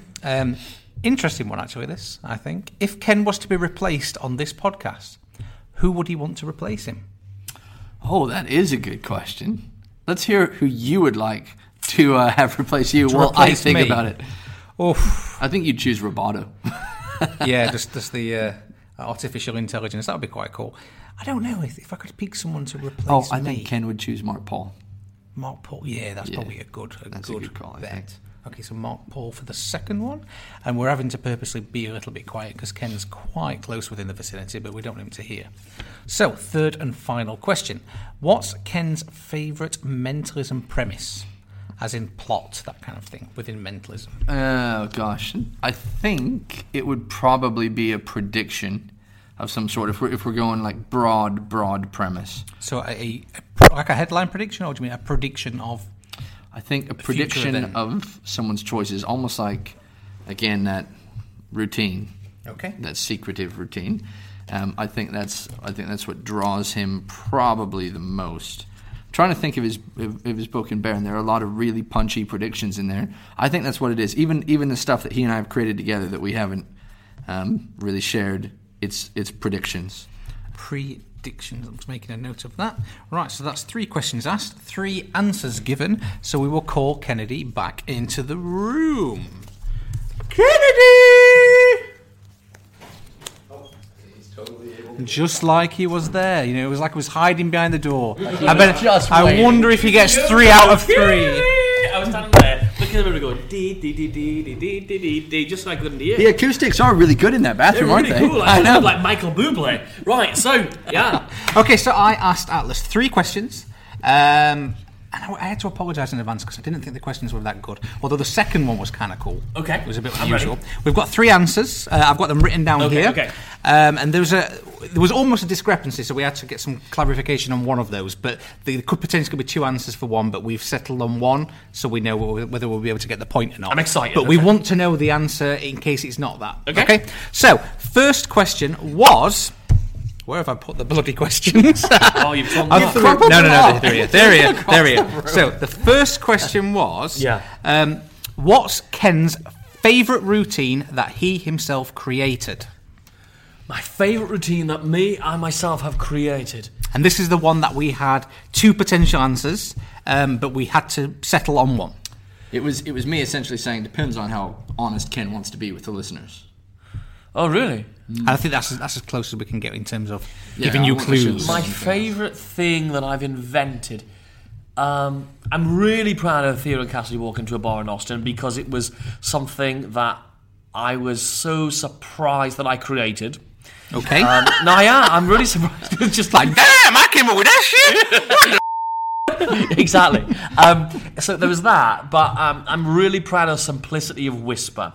I don't like to talk about things that are out of print because I don't think it's fair, usually, because people are like, how do I get a hold of it? And you just can't. I'm trying to think of anything else that I'm really super duper proud of. E1 is again far cleverer than I should.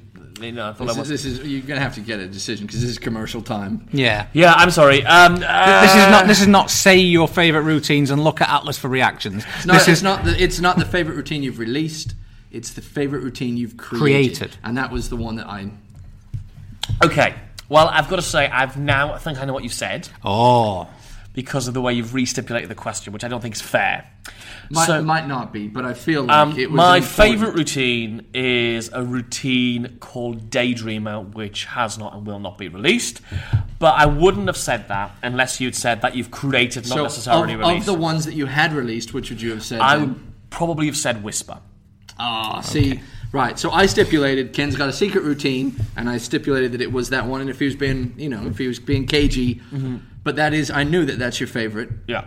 So I should get a point for it, but we'll argue this at some point later. But then I said if you were going just release stuff, it would have to be Theo and Cassidy walking to a bar in Austin, which to be fair was the first one he said. But if you're saying Whisper, then I don't think it's a point. I think that's not fair. Okay. So second, but I did know question. you well. That's the whole point. Absolutely. Of this. That is it. It's interesting. Question number 2. This was my favourite of the 3 questions. Doesn't like to lose. Like, just to clarify, I'm not a total loser. This was my favourite question. Okay. If Ken was to be replaced on this podcast, who would he like to replace him? Oh, that's really good. It's a good question, isn't it? Really good. If I was going to be replaced on this podcast, I think what I supply here is talent and personality. So, Yeah, okay. So we might have to think outside the box with this answer. Then. Julian Clary. No. Hiya. Ooh. Are you hearing me at the back? Oh, good. You're receiving me up the rear. Who would it be? I'm going to have to edit that out. It's just a joke. It's okay. Who would I be replaced by on this podcast? I think, hopefully, again, it has to be somebody who's working, who's doing it. I'll tell you who I think would be really good to replace me. Please don't do it. Would be David Mead. The mentalist from Ireland. That's a good call. Excellent. Very good call. Excellent. He's one of my favourite humans, never mind mentalist. He is. One of my favourite people on this planet. David Mead is flat out one of the best guys I've met since I moved over here. Probably him. Yes, him. I'm assuming we didn't get a match. No. It was quite left the field, that. I went Mark Paul. Did you? There you go. Mark was one of my best friends, but I wouldn't. I thought it was a good call. I thought you were going to say Mark Paul. Yeah, very good call. No, David Mead. I thought that was almost a point. Right. So David Mead only. Mark Paul if David Mead's not available. Yeah. No, it's too late. I'm not confident that I'm going to get this last point. Okay. Was currently struggling for any points. To be fair, I didn't think I was going to get the last one. Okay. So third and final question was: what's Ken's favourite mentalism premise? By premise, we mean plot. So you mean like as in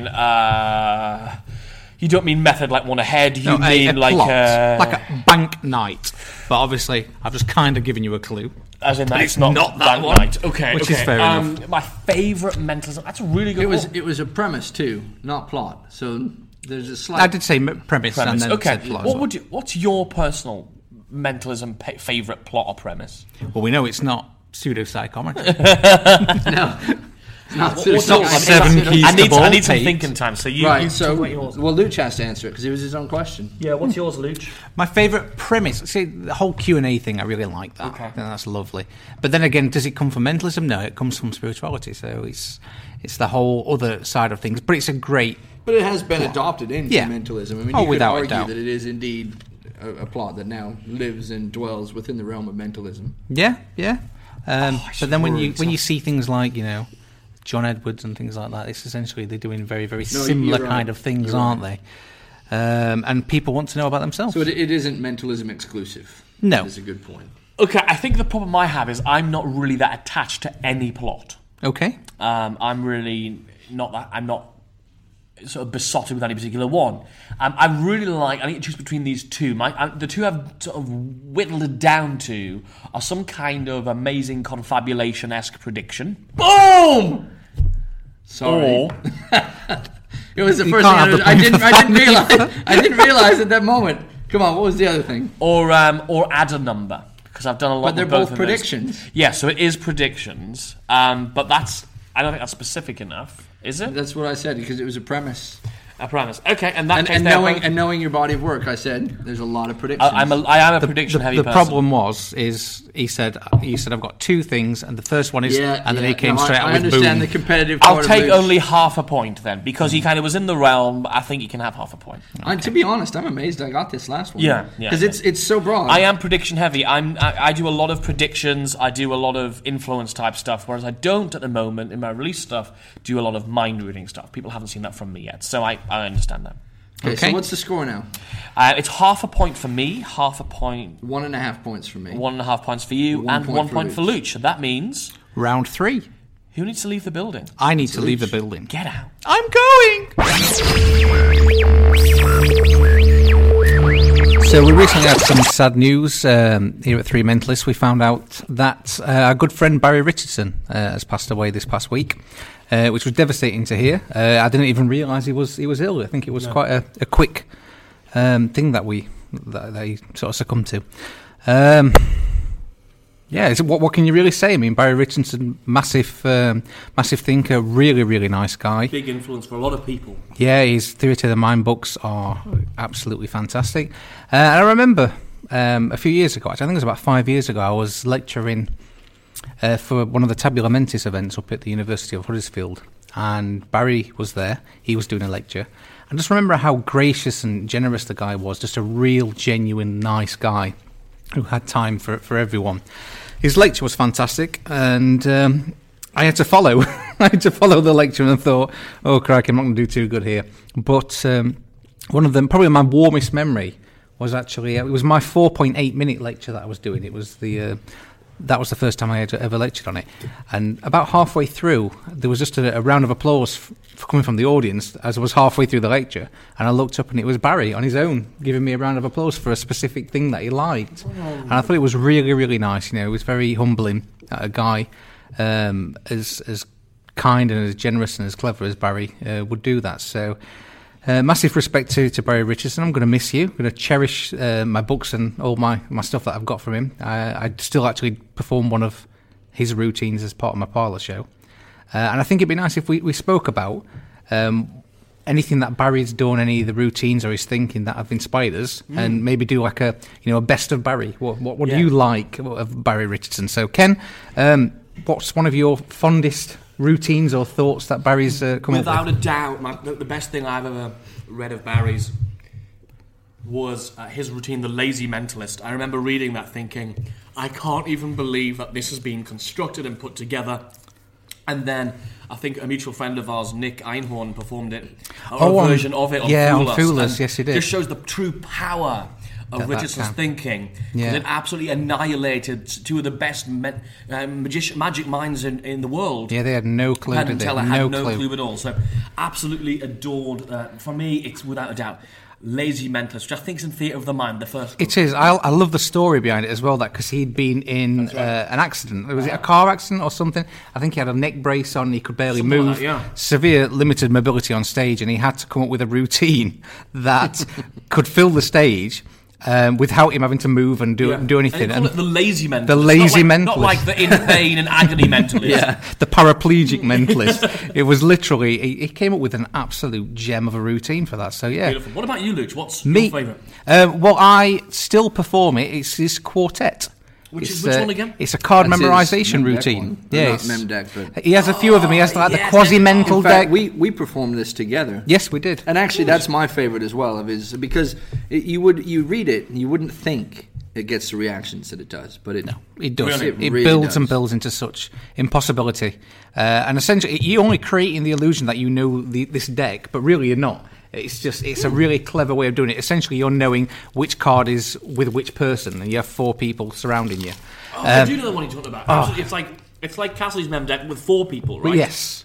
I remember watching him doing it for the first time at that lecture at Huddersfield, and I think I turned to I think it was Ian Dunford at the time who sat next to me, and I said, "This is the best version of this effect that I've ever seen." Yeah. And since then, I learnt it, made up the deck, and I've been doing it since. I love it. Fantastic. Brilliant routine. It's the same for you. It's great. Luch and I performed it together, and that in itself was a unique adaptation. Yeah, a two-person version of it. Yeah. But it's still got great reactions. Yeah, definitely. So thank you, Barry, for all the memories and all the great stuff that you've left with us. We're going to miss you, and all the best. Mentalism Taboo. Okay, so the scores of Taboo are currently Luch, I am on 6 points. Yes. Ken, you are on 0. No, 3. No, you're on 3 points. I'm on 3. And then Atlas is on 3 as well. So to draw with you, we need to get 3 here, and that'll be a 2. It'll be a 3-way tie. But if we get 4, we tie Atlas and I, and we can fight it out in a bowl of Jello. Or we have something for that. We do. We'll talk about that. We'll not talk, Let's see if that situation comes up. All right. So we're going to go with 60 seconds. Oh my God, these are going to be horrendous. Starting from now. So there's a really good peek on the Mark Paul lecture where there's a penguin on the front of it. Who's it by? Yeah, dang, I can't remember. Okay, Hector Chadwick has a book called... What's Hector Chadwick's book? You just said it. I know what it's called. It's Brown. You are horrendous. I'm terrible. Okay, Funny John... John Archer? Yes, has... What's his whole thing about being a teacher, his DVD set? Oh, no idea. Would it be about being a teacher? Yeah, no idea. Oh my God. Okay, so Michael Murray released a thing, and it was about ESP card matchup routines, and it was a little booklet. Tattletale. No. Michael Murray's Tattletale. No, it was before that, when he created the Beyond ESP. What was the booklet that came with it? It might be the DVD as well. No idea. Submodalities, you arse. Okay, so the guy with the Widow's Peak and the really cool makeup, he had a DVD which was about propless things. Oh, yeah. Stop! Are you joking me? Atlas! Okay, I may... Max Maven, nothing. Yeah. Sub-modalities. Yeah. I didn't gonna get the Shikari project. Yeah, Shikari He project. would know that as well, because that's would where he? my Q&A comes from. Oh, okay. Educating Archer. Right. And the mental magic of Basil Horowitz. Horowitz, I knew. See, right. They were all what you knew as well. Yeah, You knew every one of No, them. I agree. What's wrong with you? I threw He's it because I broken. don't want to do the tie break. What an excuse! Oh, I mean, you're better. So, Luch is the winner. Luch deserves to win today. Are you He kidding? is conclusively proven he's twice the man you and I are. Yeah, boy. And actually, episode 6 points. It's fitting. I was recently lecturing at the Magic Circle in London, which was a really great privilege to be, an honour to be asked to do that. And something happened that really opened my eyes to the perspective that people, even within our own industry of mystery entertainment, magicians and mentalists, have, which it's really flipped my world upside down. Let me tell you the story. So I'd completed my lecture, it went down very well, the response was very good, and I got some really interesting questions which I'd never been asked before during the lecture. Really good fun. I talked to some people after the lecture, answered some questions, great fun. Afterwards, I go to the bar, and I see a friend of mine, and he says, "Oh, I didn't make your lecture." And I was like, "Okay." And he said, "I don't really like mentalism." Is he really a friend of yours then? Well, well, this is a question, isn't Sounds like every other friend Ken has. yeah. I don't really like Hey, buddy, I don't like you. I don't like you. Hello. And he said, I don't really like mentalists, especially not the ones who are doing basically a crap Derren Brown tribute act or something, or words to that effect. And I said, well, first of all, I don't really understand, because if you've never seen my act, you'll know that, first of all, it's nothing like Derren Brown. Well, there is a lot of... I mean, I saw Baron Drown do an act. Yeah, he was garbage. not very he just good? drowned. Oh, did he? Yeah, in water. Yeah. And so what I got to thinking was, why is it that some performers think it's okay to judge the other performers within our own industry? So, for example, by that same token, just because a mentalist, and maybe you're a mentalist who presents your mentalism as psychology, or maybe you present it as body language, doesn't necessarily mean that you're doing a Derren Brown ripoff. First of all, the simplest argument is people were doing it before Derren. Yes, he's got more famous and more successful than any other mentalist of all time. We know that. But if that was by the same logic, that's like saying every close-up magician or every stage magician is being a cheap version of Copperfield or a cheap version of Paul Daniels or anything like that. It's a completely flawed and ridiculous logic that we all need to question within ourselves and say, is that all this is? You could look at, Colin McLeod's doing such a great job of doing the Sherlock Holmes style of deduction type material, but actually when you watch Colin perform, I haven't seen a show for a while, but I saw him at Mindvention. He's nothing like Derren at all. Because of his style, the type of humour he uses, even how he looks and how he dresses, entirely different. And similarly, you watch your material, Luch, and you allude to sometimes it's body language, and sometimes it is just mind reading, and similarly with you, Atlas. And so I think the learning from that is we're all a little bit too quick to judge. We can all be the kind of person who can get locked into that mentality of what are we actually trying to do. And so I don't really know what the message is. What's my message? I'm just rambling in a circle here. Well, the thing is, we're all in the same boat. Yes. Yeah, so why try and throw people overboard? I know it's a competition if it's a business side of things, but at the same time, we're all trying to do something within a related field. Yes. We're all trying to put our own spin on it. We're all trying to build something. So why are a lot of people very quick to, and I hate to say the word, but poo-poo others' acts? Yes. And it's disrespectful because people put in a lot of work. There's a lot of passion involved with what we do. So why are we... I mean, is this a human trait? Do we do this within other fields? It's a jealousy thing, I think, as well. Yeah. Because if you also look at, what this guy's possibly earning compared to maybe what I'm earning, because I know he's probably not doing as many gigs, and certainly because he does only close-up, he probably isn't able to command the fees that I get. And I know as well that the psychological angle is much more acceptable to the marketplace, i.e. corporates, than saying I'm a psychic. Yeah. And that's the reason so many people are very quick to jump on the Magic Cafe anywhere when there's a discussion about mentalism, the presentation of mentalism. People are all so quick to say, oh, everyone's doing the psychological aspect. Well, maybe that's because that's what's commercial right now. Mark Paul talked about that in his lecture. He says, I used to do, I'm just magic, and then mentalism seemed like it was a good avenue, and there was opportunity there, and and then things slowed down for corporate for a bit, so then he worked cruise ships. Do you know what I mean? That is called business. It is. He has to pay the bills. I've got to pay the bills. You've got to pay the bills. You have to move, and that's what it is. Look at what a lot of big brands have done. Look at even something like McDonald's. They got a massive bashing for how unhealthy their stuff was. They did a tiny little thing, and they started adding things like wraps and salads and stuff. Now you don't think, "Ooh, I really want a salad. Let's go to McDonald's." But they adapted. They adapted to the marketplace on that. Mum who is on a health kick can go and take the kids for a treat to McDonald's, but she can have her salad still. We all adapt to the marketplace. That's what you've got to do. So someone is taking a look at what you're doing and poo-pooing on it, as Luke said, because you're apparently another copycat. Well, it's easy to copy. And actually, one of the things I think, and I may be misquoting here, but I think it was either Darren or Andy Nyman said, it was Darren. Darren Brown in his Penguin lecture said, we all begin with emulation. We almost all of us start by copying someone else, and then we start to grow away from it and become ourselves. In that case, if you're now in that place, and I think there's a lot of people I've been speaking to recently who are saying, I'm really afraid that I'm just another one of those, you have to remember that is natural and is normal so long as you are growing away from it and becoming yourself and using that as a platform on which to start. Yeah, I was going to say, too, when we talk about the shifts and the adaptability, going from a mentalist to a magician or vice versa, that's a massive jump in presentational premise. Right. So what would you say? Do you think you can do that and stay true to the persona you've created? Could Kennedy now go out there and be a magician? Right.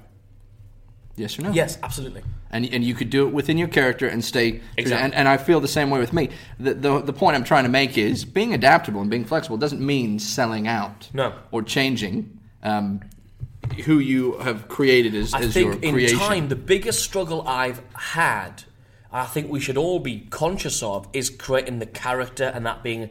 Now what you have to realise that your character is fundamental. I think we've talked about this either before on this podcast or I've been interviewed a few times recently on different things.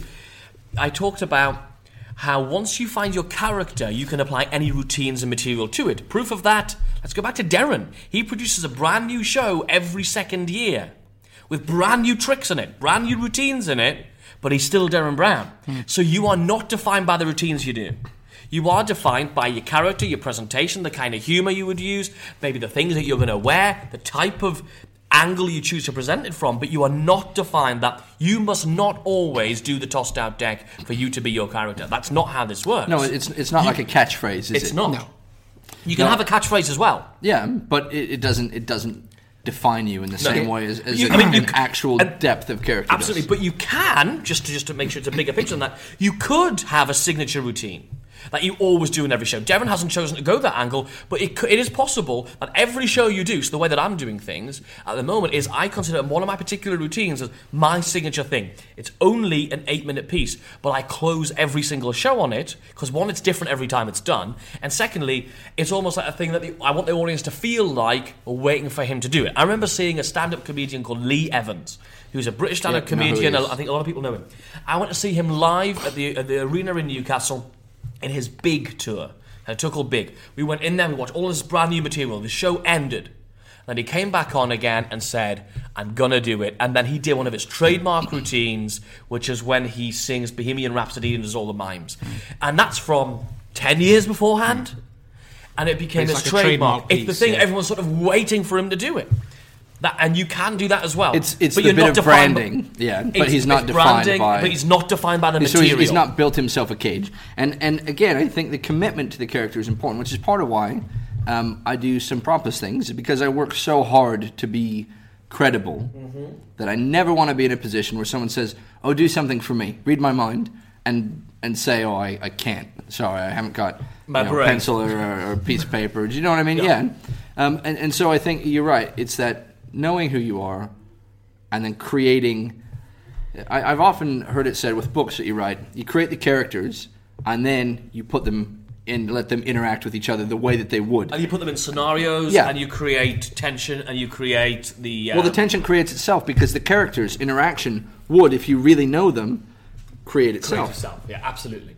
So what we're overall saying is focus on your character, be true to that character, and focus on growing that character so that no matter where your character is placed or what conditions it's placed under, you know how and you understand how that character will respond. And you can do that by creating a character synopsis, answering lots of detailed questions about how would this character respond under these conditions? How do they respond to joyful situations, negative situations, fearful situations, mournful situations? And the more you can understand that character, how many times have you seen someone perform where they're so in a character and locked into it but don't understand it, so when something bad happens, they drop out of their character and they don't know what the hell to do. And by having a depth of understanding of your character, you're going to be less likely to fall foul of that. Okay, Ken, this one should be a gimme, but it could also be technically a trick question, and you might find out why later. Okay. What is Luch's favorite airplane? What? Sorry, this is my question. What is Luch's favorite airplane? Is it a paper airplane? Do you really want me to log that as your guess? His favourite airplane? Yeah. Is this for real? It's nothing to do with mental, is it? Doesn't have to be. Last time you asked me if he was a Muppet or a Sesame Street character. Oh, okay. So, yeah. Well, yeah, he is a Muppet. That's a different story. His favourite airplane... I don't know anything about aeroplanes. 747. That's the only one I've ever heard of. I don't know. So we'll go that as that's it's logged. It's not going to be the answer, but okay. Second question, and we can bleep this out, so feel free to talk freely. But the second question is, who would Luch most like to punch in the throat? Oh, no, really? Who would he most like to punch in the throat? He doesn't like anybody, so I'm surprised we're even in the same room as him, because he hates us too. No, this is a setup, and Luch will just say nobody. Okay. If Luch could date a video game character... What? Who would it be? The only one I know is Lara Croft. So you've asked me about things I don't know about. Yeah. I don't know the answers either. This is the only way I figured. You're such an ass. Oh my god. By the way, I think you're wrong. I think it's Miss Pac-Man, but we'll see. Oh, is that what you think? I think he could be a leg man, so it could be Miss Pac-Man. Okay, alright. Shall we call him back in? Yeah, let's do that. Oh, Luch! Cooey! You're not going to believe the ridiculousness of these questions. They were epic, and I'm in it to win it this time, because you have a half a point, I have a point and a half, he's got 1 point. All I have to do is just keep you both from scoring. And he'll still win. I have a point and a half. Oh. I'm in the lead right now. Dude, I'm in the driver's seat. We're doomed. We're dumped. We're done. Okay, here we go. Pretty straightforward, easy one. Oh. What is Luch's favorite airplane? What the I thought it was supposed to be mentally related. No, apparently because I asked about what kind of Muppet you would be last time. Right. Oh, it's the Blackbird. SR-71 Blackbird. I never even heard of that. Ken went for the 747. We only won one of those to go and see the Blackbird in April. Well, that's the only plane I've heard of. Okay, this one, again, the stipulation is speak freely. I can edit and bleep this out. But who would Luch most like to punch in the throat? I can't say this. Oh. I'll edit it, don't worry. Okay. It's just going to be a bleep. Oh, God, where do I start? I think that's a match. I would love it if there's just a list of bleeps that are on your list. And they're all clearly different. And then you said on one. It's a retarded question. Just think how well Ken knows you. Wait till you hear the next one. No one, I would not like to hit anyone. That's your answer? And you are now the winner. Congratulations. Yeah, I am tied with Kennedy. So well done, Luch. You Last question. You are the owner. Let's see if you can bury us. Stupidity. This is a great question. I don't know what your problem is. Bullshit. If Luch could date a video game character, who would it be? What? Where do I start? It could be. It could be Mega Man. It could be King Koopa. Well, let's think. King Kong. The princess from Mario. She's pretty fit. See, I would have got this one. That was the first thing out of his mouth. Resident Evil. Jill Valentine. Remember the very first Resident Evil? No, yeah. She was fine. Wow. I can't think of any other. It's either a short pixelated princess, or who's Mike Tyson's Punch-Out? Yeah, Mike Tyson. I'm trying to think of video games because I used to play video games quite a lot when I was younger, and it was like Nintendo, then went into PlayStation and things like that. And I'm trying to think of female ones.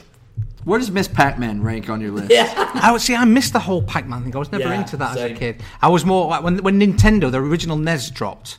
That's when I started playing video games. I missed out on the NES. I did the. Did you guys call it NES over here? We called it NES in the States. Oh, we call it NES. I had the original NES, and then the SNES. I didn't have the SNES. I had the SNES. Right. And I loved it. SNES was great. Was there one in Zelda? Was there a character in Zelda? Yeah, there was. Yeah, her name is Zelda. Oh, right. There you go. Clearly it's not that one. I thought he was a hot boy. No. His elfin features fooled you. What do you think I said? You're miles away so far. This doesn't matter, but come on. He's really pondering this. I'm struggling to actually think of any female character apart from Princess from Bloody Mario. Tomb Raider. Lara Croft.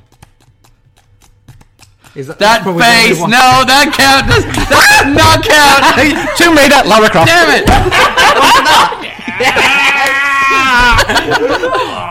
But I'll be.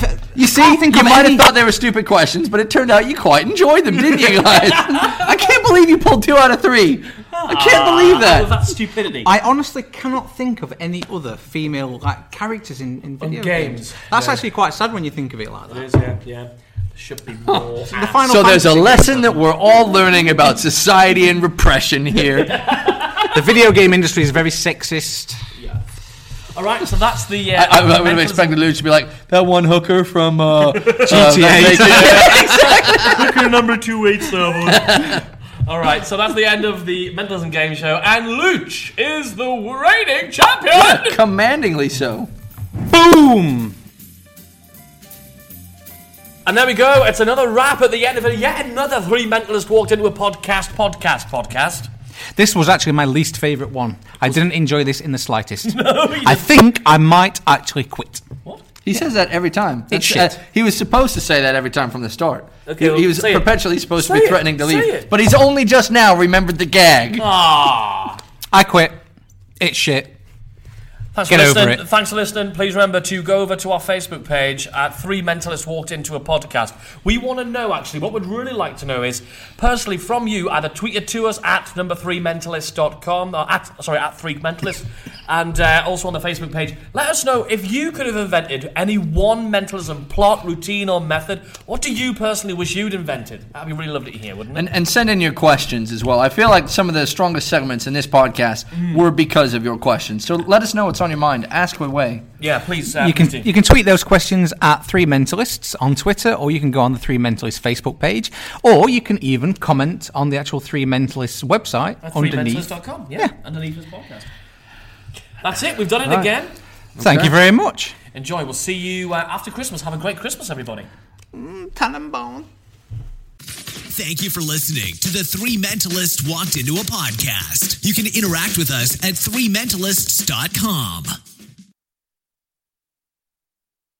47, 73, 72, hike! Delay of game.